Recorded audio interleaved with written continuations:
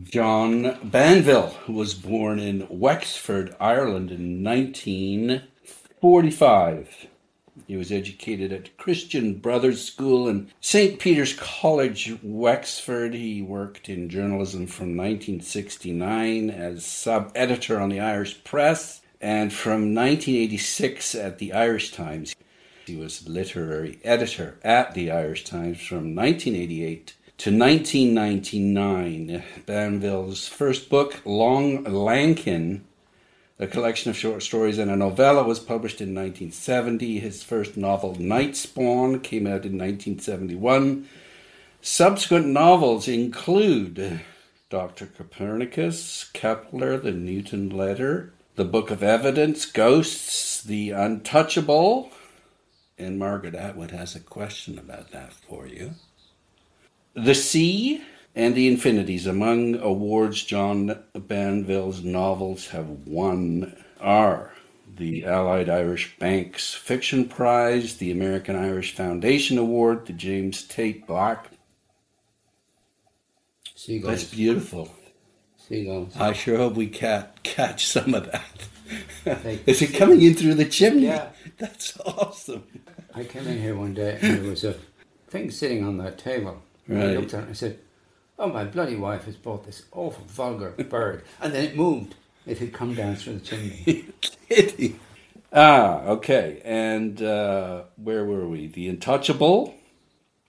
The Sea won the Booker Prize in 2005, and in 2011 he was awarded the Franz Kafka Prize. Now I'm reading this from a John Banville Reader, which came out in 2012. So, John, could you please tell me and ask what you've been up to for the past decade? Oh, I've won hundreds of prizes since then. Hundreds.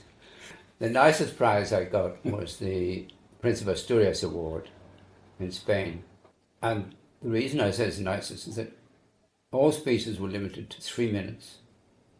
I got to meet the King and Queen, who were delightful people, and they told me that if I should come to Asturias again, they hope that something that happens usually is that when the winners are coming into the palace to receive their prize, the peacocks from the local park walk ahead of them or behind them. So I can't wait to go back. I'd love to be photographed with the peacock walking behind me. Well, they sound as distinctive as that seagull does, don't they? Yeah. Well, the seagulls here, they drive us crazy. I mean, we live on the coast here. Yeah, we're in In Howth. Yeah, Howth. Just about half an hour north of Dublin. Yeah, and we're looking out at, well, we used to have a wonderful view here until this monstrosity was built in front, but we're looking out on Ireland's Eye, which is the sleeping giant in Joyce's Finnegan's Wake. And half a mile up the hill is the rhododendrons where Leopold Bloom and Molly had their tryst at the end of Ulysses. So it's a historic place. Yes, yes. But you know, my poor generation of Irish writers, we have all those people standing behind us. Irish writing, for some reason, it doesn't seem to do middlebrow writing. It doesn't have a tradition. No, it's like Margaret Atwood doesn't have anyone to compete with in Canada. Yeah, well, we have, my God. And I always say they stand behind us like Easter Island statues. Yes. Looming over us, saying, you know. So is that why you're writing? Is that why you're putting so much out in hopes that you're going to... What? Oh, no, I write because I have to. Okay. It's like breathing. What else would I do? My wife used to say, when I said, I'm going to give up writing, she'd say, "Oh yes, and then you'll take up politics and destroy the world." Yes. Well, okay, so before you do that, just to clue you into the mission of my project here, I've been tracking down what I call best practitioners in all sorts of roles. connected to the book in hopes of getting a sort of a panoramic overview of the book it's a at good the idea. turn of the 21st century. Yes. And so, four simple questions I have for you. One is, what do you do? How do you do it? Why do you do it? And why does it matter? Those are simple questions, all right, yeah. Very easy. So, but before I let you go on the first one, what do you do? I'm going to guess that it has something to do with a combination of using your imagination, research, cluing into interesting stories that may have been told to you or maybe not, and crafting beautiful, funny sentences and metaphors. Is that what you do? Are we recording now? I think we are. Right. I hope we are. I write because I have to. I started writing fiction when I was 11 or 12. My sister had given me a copy of Joyce's short story collection, Dubliners. I was fascinated to realize that fiction could be about life as I knew it. These weren't stories about detectives or schoolboys or Western yarns. This was life as grim, grimy, and glorious life as I knew it. So I immediately started writing dreadful imitations of Joyce's Dubliners. They were really bad. But I knew that this is what I wanted to do. And I kept writing it. Then when I was about 17, 18, I wrote a little story called The Party. Not a very good story. But it was very important to me because when I finished it, it drifted free of me. I felt that I'd given birth. And then I thought, yeah, I can be a writer. You've made something that wasn't there before and it's now in the world. Yeah, somebody once asked Govardhan why he'd written this book, and he said because it wasn't there. Yeah, I mean, to make something new and put it into the world, I can't judge how successful it is or not, but it is something new that wasn't there before. Okay, so dipping into your essays here in this reader that was put out by Picador that I referenced, you start off personae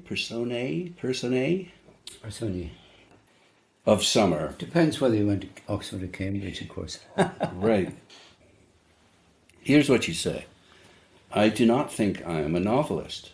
As a writer, I have little or no interest in character, plot, motivation, manners, politics, morality, social issues. The word psychology, when it is applied to art, makes me want to reach for my revolver. To those of you who at this point are about to stop reading, let me hasten to say that this is not an anti-humanist attitude I'm striking, nor even really a postmodernist one. I do believe that the art of fiction does deal with the world, that world which in our arrogance we call ordinary, but that deals with it in very special and specialized ways. So what are those ways? Art sets up a parallel universe, parallel world. The work of art is finished. It's rounded. It's a polished, rounded object. Life is not like that at all. We don't remember our birth. We will not experience our death. As Wittgenstein said, death is not an event in life. I think that's true. So all we have is this mess in the middle. And that's why we go to works of art, because works of art are finished. When you reference Kermode, right? Yeah. The sense of an ending. Sense of an ending. Even at their most incoherent, they have a beginning, middle, and an end. And even at their most mysterious, and all real works of art are wholly mysterious. This is why we keep going back to them. They never get used up. And you can't explain them, or this is what I'm going to try and get you to do. Yeah. But you suggest that they're uncannily, as you say, mysterious. Yeah, I mean, the work of art, it can't be expressed in any other form than its own form. Right, like a poem. Yeah, work of art is, or a picture, or a piece of music. You can't translate a piece of music into language. I always feel sorry for the poor people who have to write program notes for concerts, Right. And they're saying, at this point it goes into D minor, and which means nothing. They should just stop, because music is music. All art, as Walter Pater said, aspires to the condition of music. Yes. That we don't have to express anything. One of my mottos as a writer is Kafka. Kafka said the artist is the one who has nothing to say. Yeah. So what does that mean? I have nothing to say. I have no message to deliver. As I said, I don't. So you're trying to entertain us and make some money God, off no, some I don't books? care whether you're entertained or not. But what are you trying to do? You're trying to sell books? I'm not at all. I have no interest in selling books. I remember. No, it happened. No, you used to, though, no? No. You never did. Well, that's why I worked in journalism, to make a living, so that I didn't have to worry about whether books sold or not. Right. Okay. So what do you do? Well, but I'll tell you, one of my books was shortlisted for the Booker Prize in 1989. Right. My wife said, "What? They must have misread it." And she thought about it for a while and said, "Don't worry, dear, you write another book, a better book, So, you did say she had a fantastic ear and she was a great editor. Perfect pitch. Perfect pitch is what you said. Yeah. No, and you reference, you quote her a lot. Oh yeah, she was. When did she die? November 2021. Right. Yeah, how was that? I miss her sorely. I'm sure that's tough. She was a wonderful woman. I'll tell you a story which you can't put on the podcast. Okay. She was American. She was. Was she? Oh. Born in St. Louis. Can we can go with this, right? Yeah. Yeah, she was born in St. Louis. She went to school in Berkeley, California. Just like T.S. Eliot. Yeah. She and Eliot were from very different parts of St. Louis, but she was a delightful woman. Uh-huh. That's very nice. And how long were you married to her for? Oh my God, for about 150 years, I think. She used to say it feels like 150 years. Right. But then I went off with another woman in the 1990s and had... You did? Oh yeah, I had 2 daughters with her. With a new one? Yeah. And what happened to the American one? Oh, I stayed with her. I was in love with both of them. Still am in love with both of them. And that was okay with both of them? No, it was not. But it enabled you to write a lot of interesting stuff, I bet. Oh no, I don't. No, I don't think that the circumstances of one's life affect what one writes. Writing is completely separate from life. I totally. People find this. I disagree with that. I know you do. And most people do. But for me, life is what I do when I'm not writing. Right. And it doesn't inform your writing. How can it not? It would, but not directly. Yes. It's all stuff. It's all compost. Yes. My poor wife, she said, you're saying I'm compost. Well, she is. Good compost. I have her ashes downstairs. I don't know what to do. Do you? What I'm going to do is I'm going to put them in a pot and plant either a rose bush in it. Oh, that's nice. Sweet pea or something. Wouldn't that be a good way to do it? My father loved Grouse Mountain in Vancouver. And although I don't think you're allowed to do this, we went up there and scattered it all right on the top. You have to do that kind of thing on a calm day. The wind is blowing. Yeah. You get your relative in your face. Yeah. Yes. Okay, so did you answer that or not? I can't. Well, that's what I do. I make sentences. Yes, that's the greatest invention of humankind. Oh, I believe that. We would be what we are, for good or ill, with that sentence.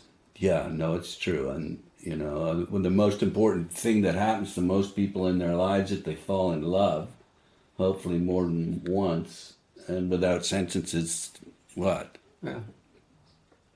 Well, there are other ways of communicating when you're in love. Well, yes, but they're brief. There are. But to get to that point, you typically have to use sentences. W.H. Auden used to refer to the orgasm as that sneeze. He wrote a poem about the blowjob, I think. Did he? Yeah. I wouldn't put it past him. I've come to realise, actually, I'm not a great admirer of Auden's work, but I've come to realise that I probably resemble him in that I have no interest in being a great man. Right. I have no interest in being a legend. I'm sorry now that I didn't write anonymously from the very start, so that nobody would know who I am. Because why? Because as I've said, I have nothing to say. I have no opinions. I just make works of art. Yeah, I just don't believe this. As a human being, as a citizen, you see the distinction I make between human being and artist. I do think they're two separate. When I sit down to write at my desk, I cease to be a human being. a human being. Yes, I do. Yeah, but you've still got an ego. The first thing you started off with was, damn, that Joyce, how the hell am I supposed to top that? That's ego. No, you really are wrong about that. Okay. What I was saying was that if you have these great precursors, right, you know, the Joyce, the Yeats, the Beckett, we have so many of them. What one has to do is find a route out of that magnificent cemetery. Okay. And find new ways of saying the old things. That's all it is. Now, of course, I have an ego, but that's a separate thing. So have you been able to find your way out of the cemetery or not? That's not for me to say. I can't judge. Okay. So you've been referred to as the novelist of ideas, and you did this really, I mean, it seems to me what I read for is, interesting ideas, maybe an intriguing plot, but it's sentences that I read for. Beautiful, clever, wise, funny sentences, choice lines that you can't get from most people.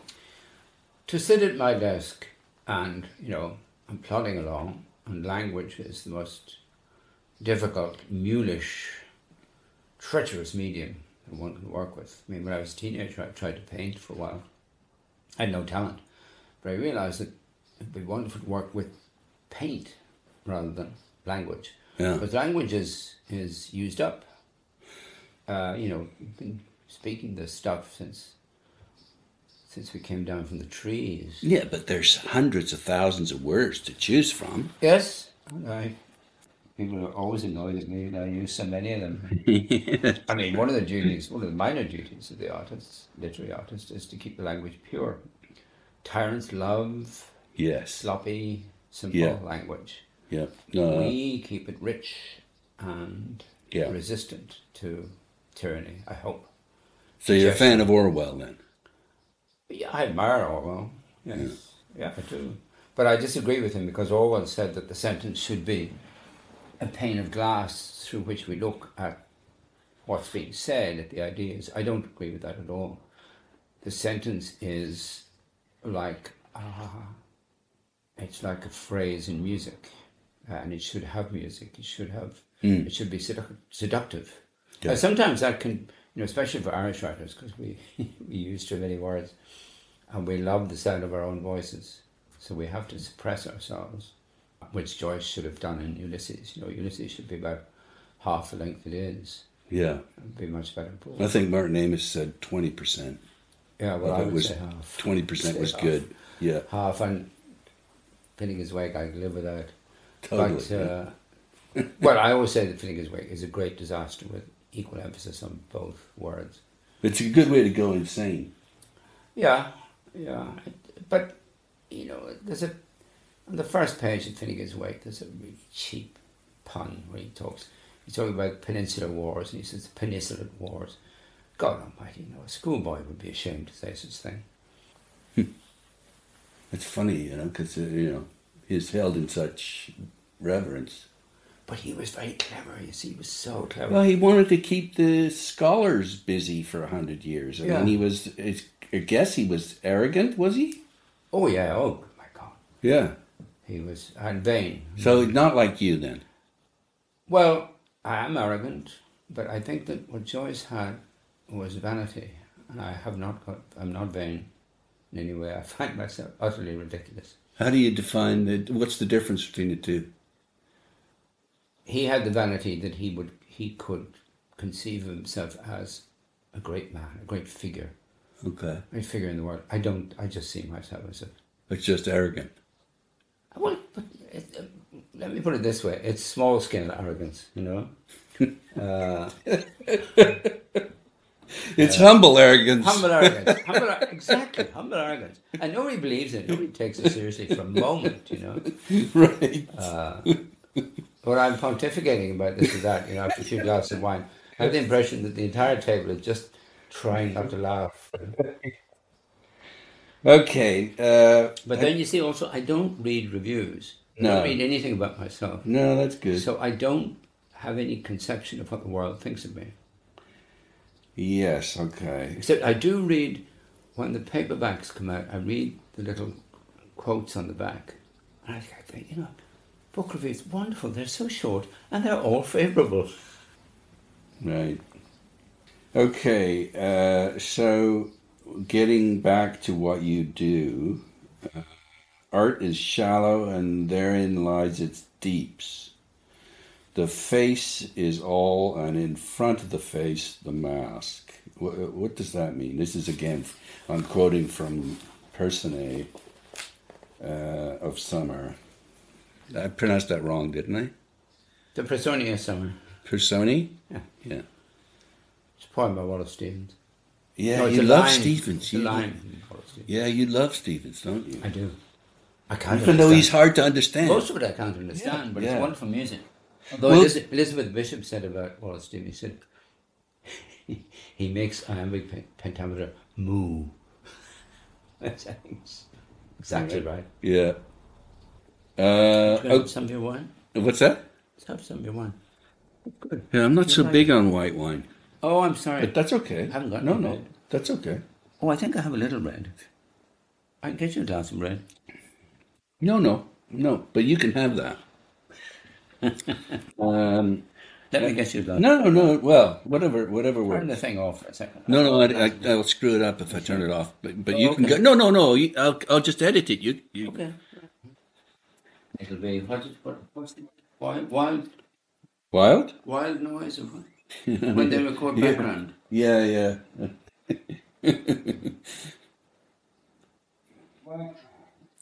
Wild track. Okay. All right. Yes. So you can't help what you do. And what do you do again? I make sentences. You make All I do. sentences. Okay. Now okay. That's all you do is just make sentences and stick them together. Yeah. Well, one sentence leads to another. Okay. And That's how I work. I Okay. get sentences near to yes. perfection as I possibly can, which is very far away from perfection. Yeah. As near as I can Yeah, get. as close as you can get without that thinking, generates- if I touch it again, Yeah. I'm going to screw it up some more, so I'm going to leave it. That generates the next sentence. There's great delight in making these Yes. strange Yes. things. I remember the A day. bliss. A bliss. And we had written a scene where a man is sitting in a kitchen looking out window at the greenery and so on. A sentence came to me, you know, Yeah. without the wild world whirls as it will. Which I think is a beautiful sentence. What's this again? Without the wild world whirls. The wild world whirls? Yeah. Translates very easily into German because, of course, whirls as a verb is a Heideggerian verb. Okay. These are the trivial pursuits that No, pass my time. it's deep. It's funny though. You just said here that anyway. Let's just look at the writers you admire the most are the ones who have abandoned the pretense of realism, who have ceased to try to speak about things in favor of speaking the things themselves, such as Beckett or Thomas Bernhardt, or those who took the old forms and worked a revolution from within, such as Henry James. The wrought and polished object itself, an astonishment standing in the world. That's what interests me. Yeah, well, that's I don't need to add to that. No, you don't. You said that. But But then what you say is the world and being in it are such a mystery that the artist stands before it in a trance of bafflement. So, what do? You sit there in a trance of bafflement. Yeah, and I try to explain the thing to myself, and of course it can't be explained. The But meaning of it's better to say I try to account for it to myself. Being in this world is such a strange phenomenon. There's a wonderful little passage in Rilke's Duino Elegies. I could do it in German, but let's do it in English. Where he says, he's saying, why bother to live at all? And he says, because being here is much, and because all this that's here, so fleeting, seems to require us and strangely concerns us.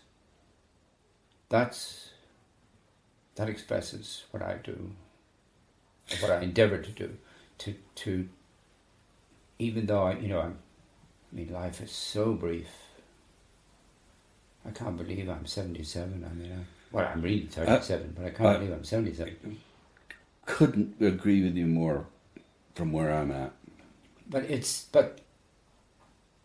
the being here is so extraordinary. It is a constant astonishment. That's wonderful that you maintain that astonishment. Really. But I think you would have to be very unhappy not to. But many people are unhappy. Yeah, but I can't do anything about that except write sentences that might cheer them up a bit. But in my book Singularities, one of the narrators says he's talking about blackbirds, and he says, "Imagine a world without blackbirds." And he says, "But imagine a world with blackbirds." Mm. That's the astonishment.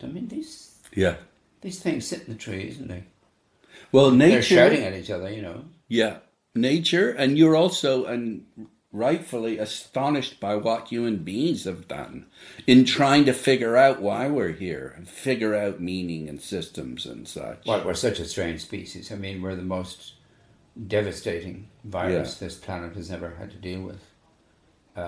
We may destroy it yet, unless Mother Nature destroys us first. I had high hopes for COVID, but they were dashed.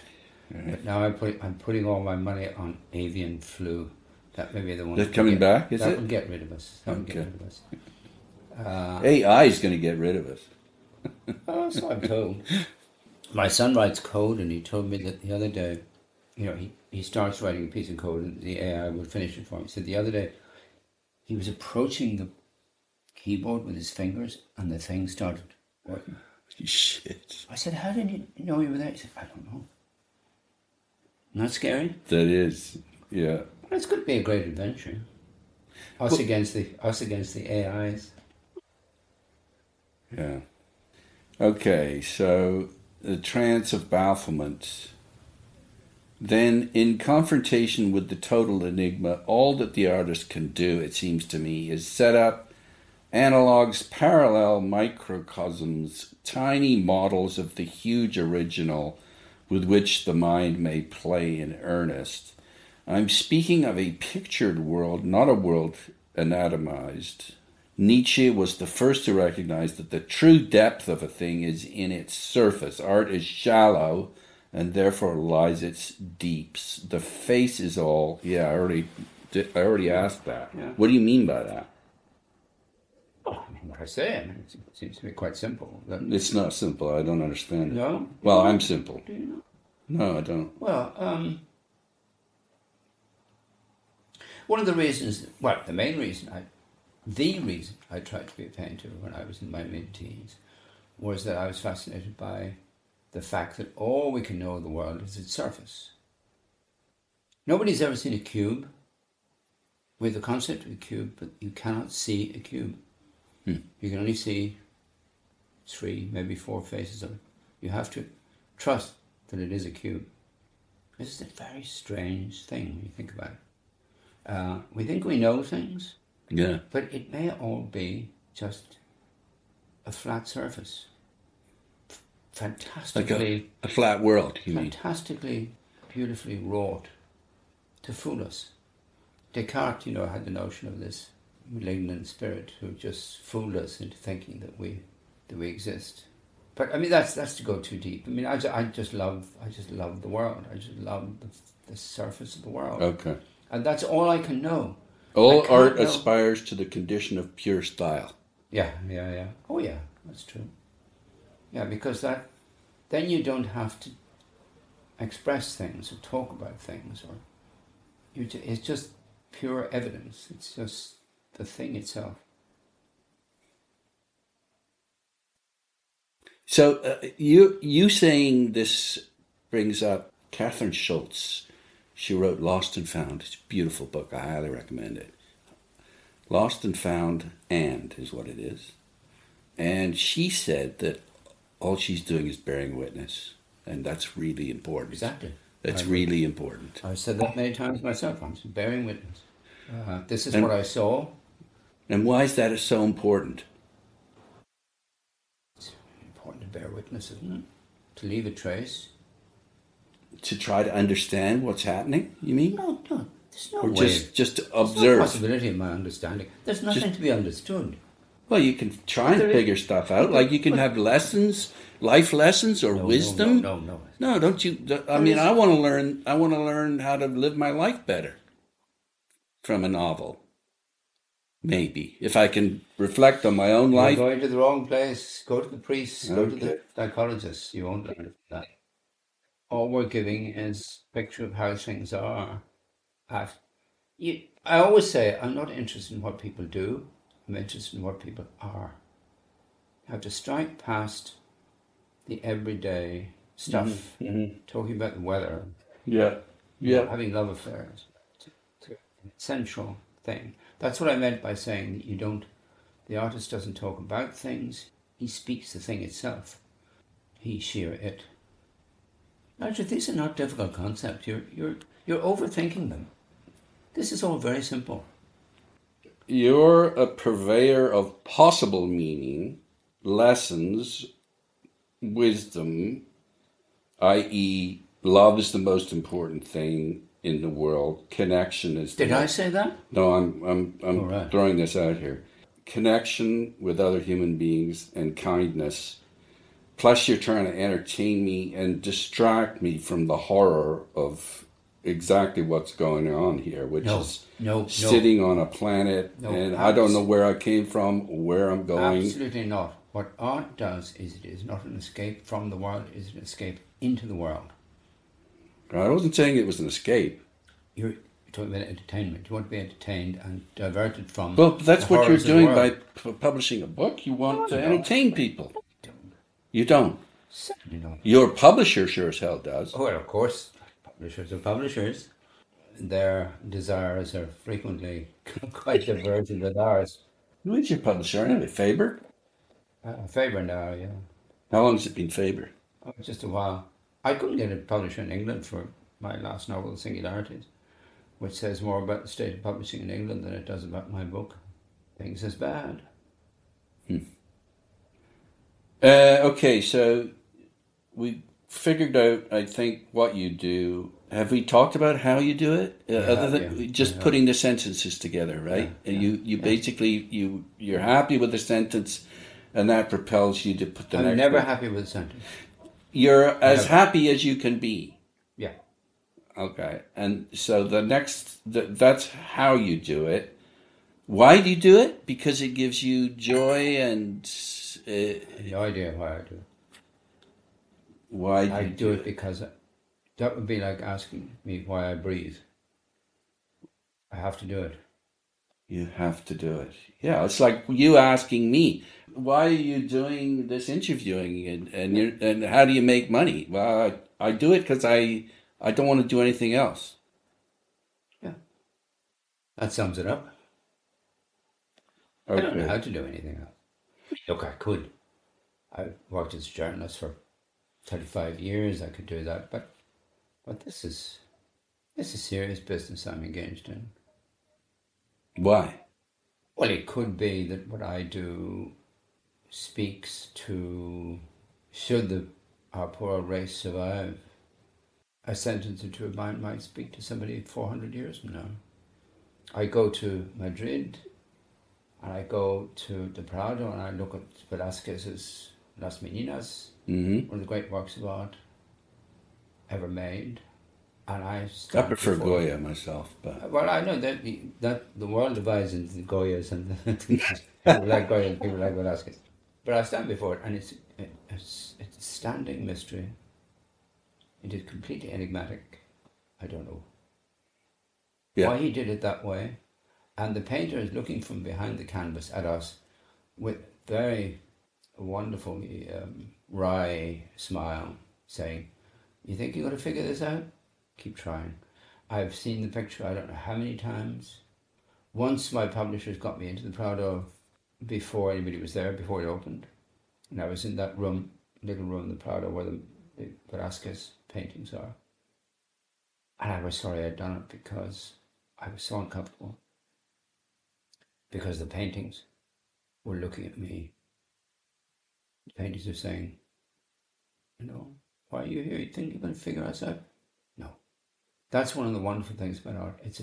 Art is a mystery that is never, ever solved. That's why we go back to it again and again and again.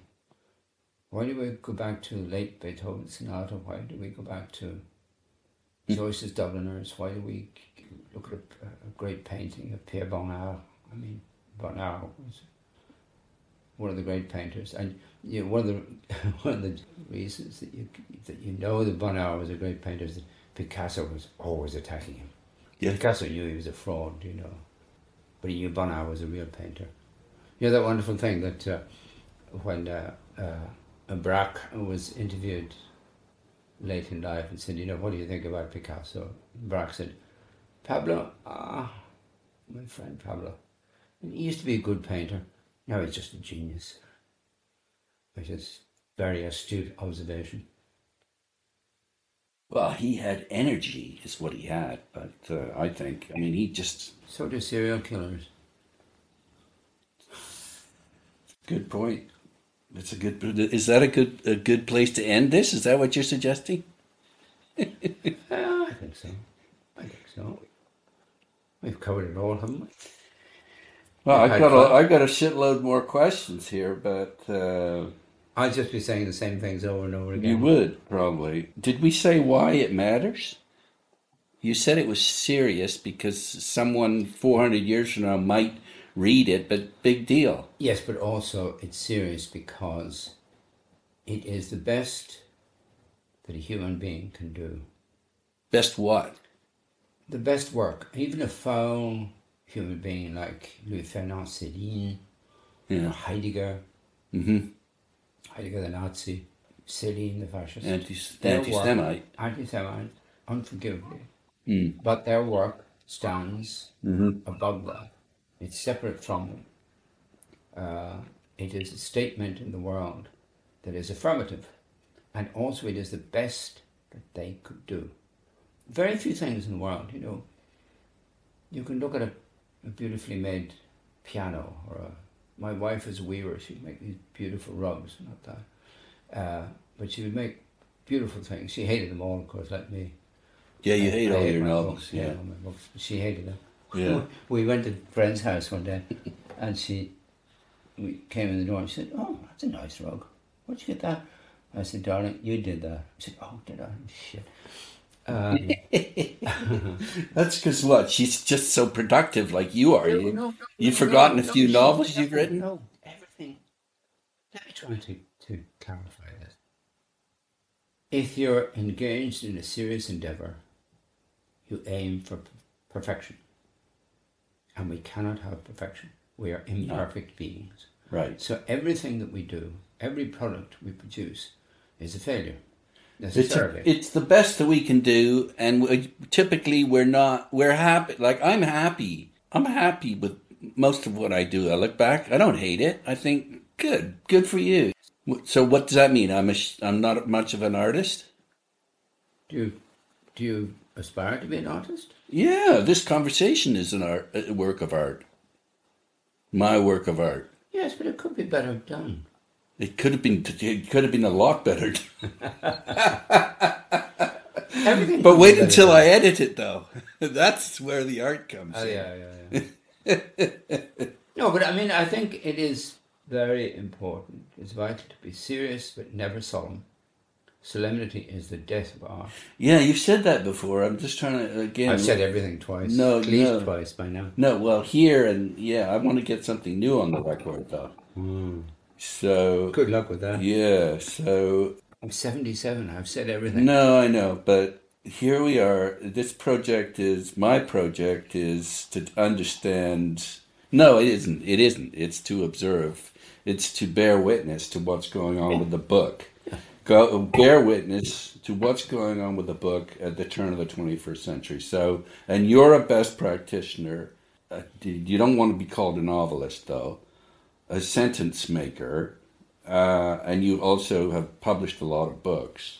So what's going on at this time in the world for you? Well, for me, I'm getting ready to depart, so...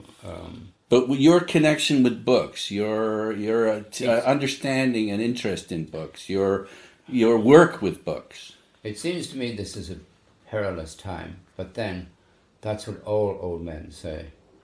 I once did an interview with a Spanish journalist, and I said, Steve Jobs destroyed my world. He said, oh, I have my headline. That's to put it a bit strongly, but I think that the advent of the cell phone and of...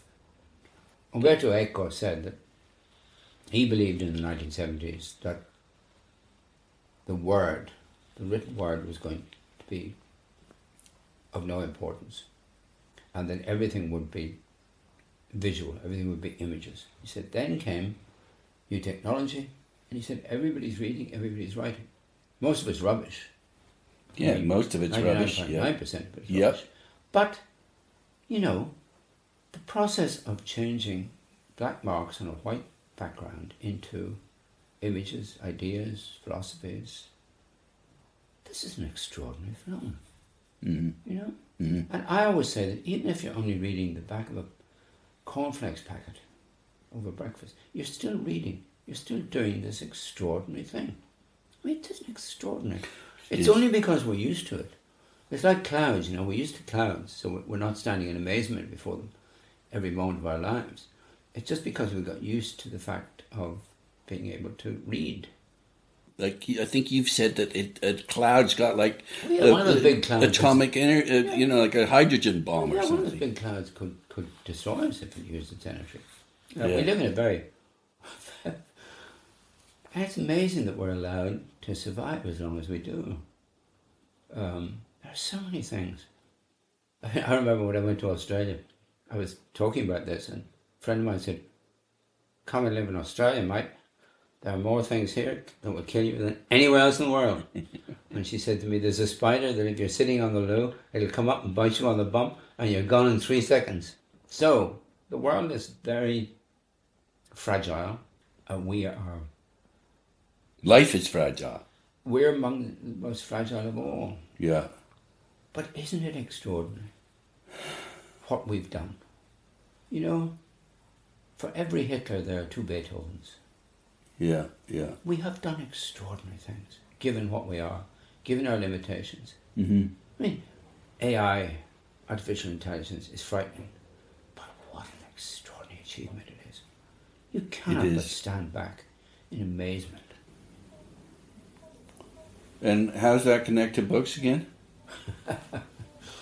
That's you quoted me saying that, I stand in a trance of amazement before the world and our being in it. Bafflement, you said. Bafflement. I'm absolutely baffled. I'm still baffled. I can't. Yeah. I just, it's glorious bafflement. Yeah. I'm slightly drunk constantly in face of this very strange... I've only written in my own voice once in one of the novels, short paragraph, where a character says, I've never got used to being on this earth. This was a paragraph that Martin Amis noticed and admired immensely. My poor, much missed friend. Yes, I do want to, before we leave, I do want to have a few words about him. Yeah. He, in this paragraph, yes. I said, I've never got used to being on this earth. it seems to me that our presence here is a cosmic blunder. We weren't meant to be here. And then the narrator says, I wonder how they're getting on. People who are meant to be here, how are they getting on in our world, on the other side of the universe? And he says, no, they would have become extinct long ago. For how would they, gentle earthlings, how would they survive in a place meant to contain us? I think that's true. We are, as I said earlier, we are the most dangerous virus this poor planet has ever had to cope with. But, I say again, look what we've done. Yeah. Look at the poetry of Rilke, look at the paintings of Goya or Velázquez or whoever you wish to pick. Look at the music, look at the science. I mean, science is just astonishing, absolutely astonishing. I mean, we've developed a theory, quantum theory, which works, it works our cell phones, it works your laptop. Mm-hmm. We have no idea what it is. Richard Feynman, one of the great quantum scientists, said, if anybody tells you they understand quantum physics, they're lying, because nobody understands it. Well, didn't you say it was like a wave or a particle they don't even know? Or what? Yeah, but you know this. Do you know about entanglement? No. All right. Well, I do in relationships. No, entanglement is you have two subatomic particles. One is red and one is blue. And they're joined. Right? You separate them. You take the red one to the far side of the universe. You change its colour. Instantaneously, the one left will change its colour. Now this is not supposed to be possible. Nobody understands this. And yet it's used in your phones, it's used. So we're using technology that we have no idea how it works. But isn't it amazing that we conceived of these things? Yeah. I mean, yeah.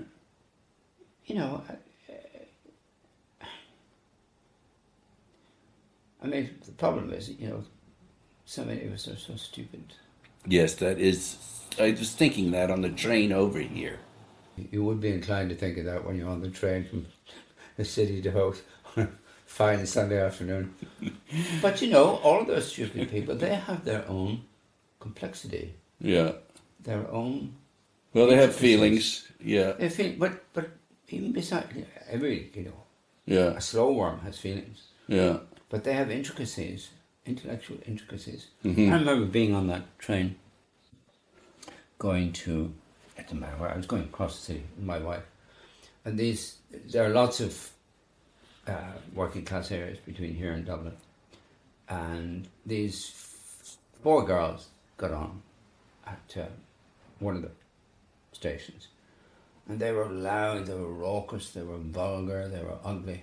But one of them, she was as loud and raucous, ugly as it, but I could see that if she had grown up in a different class, she'd be running a business. And I could see in her eyes, she never met my eyes, I could see she knew that I knew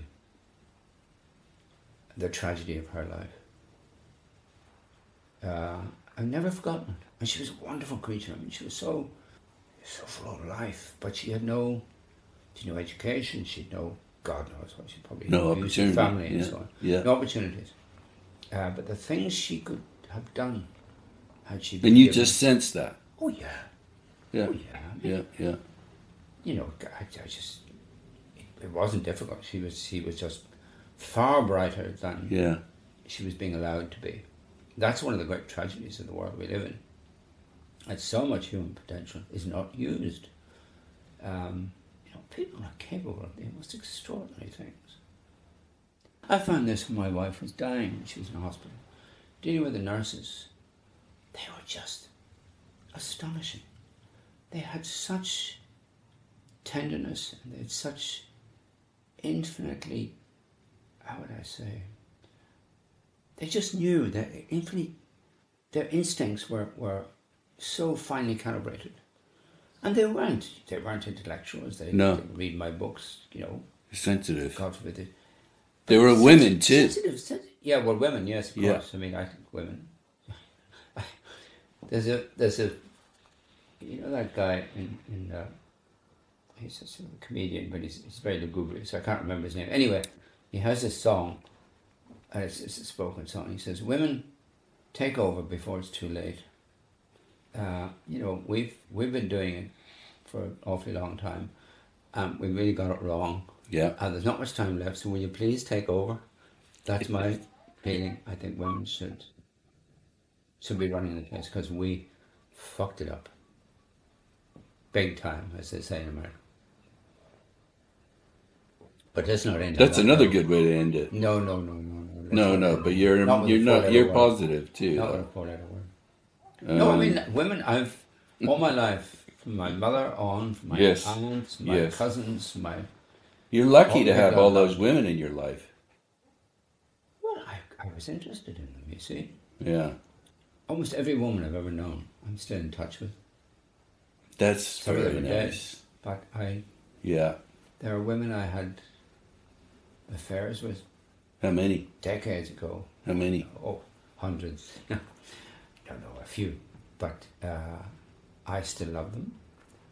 I have lunch with them every now and then. We hold hands. We're still in love with each other. This is what a wonderful gift. And here's a place to end. Years ago, I was in the University of Lyon in France. Uh-huh. I was giving a reading. It was before lunch. Then we went to lunch, and it was 13 men in an upstairs room. The Last Supper. Yeah. Yeah. And it was the most boring. I remember thinking, this is my idea of hell. Sitting at a table with just men for all eternity. Totally. If one woman had come in there, everything would have changed. All the Not- peacocks would have come out. Not that the men everything was very decorous. There were no dirty jokes. No, None of that. No, no. It was just boring. It is. Whereas a woman would have just got the thing going. Yeah, I think we like to show off in front of women for sure. I think that's part of it. Yes, but you're right. Of course, you're right. But I do think women inject a kind Totally. of. Also, I mean, the female sense of humour is so much more. I mean, men can't afford to laugh at themselves because somebody might take them seriously, might Yeah. really think they are laughing at themselves. Whereas women laugh at themselves all the time. Okay, well, Come on, you can edit it. no, I've got That. something to just want to pop in here about you've also said, and I totally agree. It's why I do what I do, in part certainly, and that is there's nothing better than a good human connection, a good connection with another human being. Well, I wouldn't go quite that far. Nothing better. Making No. a good sentence is better. You think making good sentences is better than Yeah. connecting with a I've said really it, decent, I've- lovely, smart, funny. But I would be doing that in a different life. When I stand up from my desk, the John Banville who did the writing ceases to exist. Then I become the person who wants to have a good lunch, wants Yeah. Yeah. to, fall in love, wants to do all that stuff. But that's nothing to do with the person who only exists at the desk. There's a total distinction between the two and a total break. So who showed up here then just now? Oh, it's me. Who? I mean, I'm just The John writer Banville, or citizen. the other No. guy? The writer only exists if I'm sitting right. Okay, being quiet and Talking making about it is sentences. nothing. I see. Okay. My well, my poor family, they used to say. My wife told me, sometimes she'd say, "Should we go up and check, just see if he's still alive?" There's been no sound out of there for 8 hours. And I've said famously, notoriously, I've said in public, I'd sell my children for a good sentence. nice. A great exaggeration, but you take the point.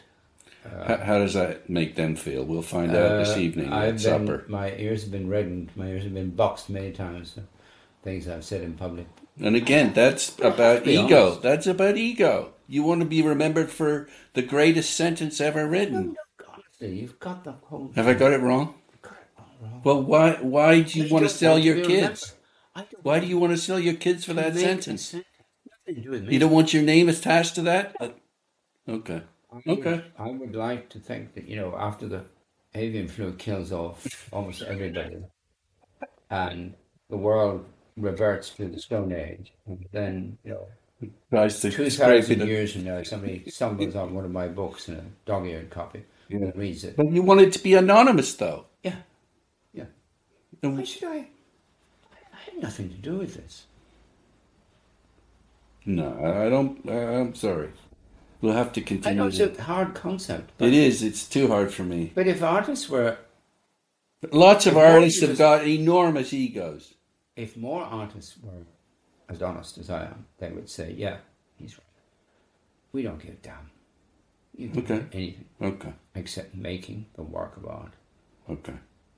Well, You know, when Stravinsky was in America and Pearl Harbor was attacked, Stravinsky said, where am I going to live now? okay. Let's go now. Yes, thank you. This has been wonderful. I'm sorry, you didn't like the wine? I love the wine. I'm talking all the time here. So I'll finish that before we go. I'll finish this and just wind up by saying thank you. This has been wonderful. Yeah, We had fun. yeah, and it's over now. It's just starting now. I think. Well, actually, one thing we didn't talk about. Oh, we didn't talk about Amos, Martin Amos. Can we just quickly put that in?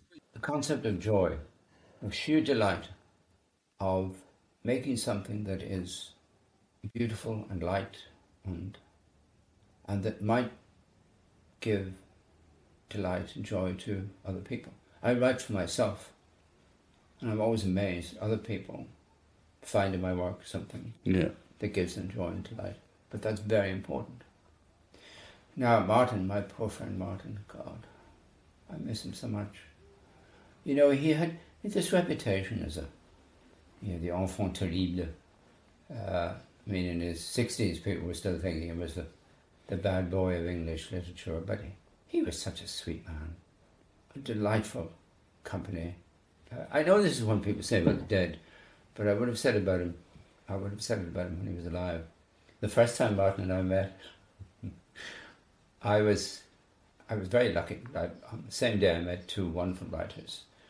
Claudia Margaris was launching his book Danube in London, and I was books editor in the Irish Times, and I was going over to talk to him, and I thought I'll contact Amos. We never met, so I wrote to Amos and I said we should have lunch, So we had lunch in his local restaurant up in Notting Hill, and two short little men, big egos, exchanging banalities for about 10 minutes. And I said, Martin, look, let's stop this. I said, if I get a good review or win a prize, you hate me, and vice versa, right? He said, yeah. So I said, let's shake hands. We shook hands. We were friends ever after. A delightful man, a wonderful writer. I mean, wonderful writer. One of my favorites. Great loss. God. Yeah. But he did smoke all those bloody cigarettes. Yeah. It was a sort of a life. It was a passion. One of the passions of his life was cigarettes. He was seriously addicted. But very funny. His sentences, I screamed with laughter at some of his stuff. Like Nicola Six, like God wanting to fuck Nicola Six, and her telling God to piss off. Yeah. That I don't think I've laughed harder at anything. I would not have had Martin's nerve, his courage, to address the contemporary world and to try to make it stylish. He sent me, can't remember, I think it was money. And the dedication is, Dear John, a farewell to form, Martin. And I would not have, I'm a formalist. He had the courage to sprawl. And he made, my God, he sprawled magnificently. Getting me choked up. Yeah. Let's leave it at that. Yes, let's. It's because he moved to New York and I saw very little of him the last 4 or 5 years. He wrote to me the day that his father died. He emailed me. Mm-hmm. He said, I'm astonished at how devastated I am. He was asking me about my father, and I said, well, oddly enough, your father said that the best gift a father can give to his son is to die young. I said, my father died before I was 35. It was a great gift. We had a laugh about that, but he was very, very upset. And of course, Martin was always very proud, rightly so, of the fact that, I mean, Kingsley and Martin, this is unique in the world. The father and his son, both wonderful writers. Yeah. Both, you know, Yeah. verging on great. Verging on great, yeah. Certainly Martin did. I think, yeah. And who knows, I mean, posterity may judge that he was great. We can't tell. Yeah, I mean, the fact he didn't win the Booker, I mean, that's just, it doesn't mean anything. For God's sake. It doesn't. Damn thing. It doesn't. He wrote to me once and said, Jesus, John, you have prizes coming out of your hair. I wrote to him, I said, yes, Mark, like dandruff. No, that doesn't mean so much in the long run. All prizes are consolation prizes. It's fun winning the Booker Prize, but it was silly as well. Well, you said it's great for readership, obviously, too. You got so many more people reading your material. You know. I don't care about that. What I care about is that, I mean, it's a pity that the Booker Prize is gone now. Nobody cares. But in those days, it was big news. It was front page news. Oh, yeah. And It was exciting. Front page news. Yeah, it was very exciting. Amazing thing. Dangerously cheap time now. Okay. But as I say, that's what all old men say. Yeah. Nothing is as good as it used to be. That's right, yeah. Except sex. Well, if you can still get it up. As I remember, as I vaguely remember. No, you can probably still get it up, but I'll cut that. Great. Okay, I'll turn this off.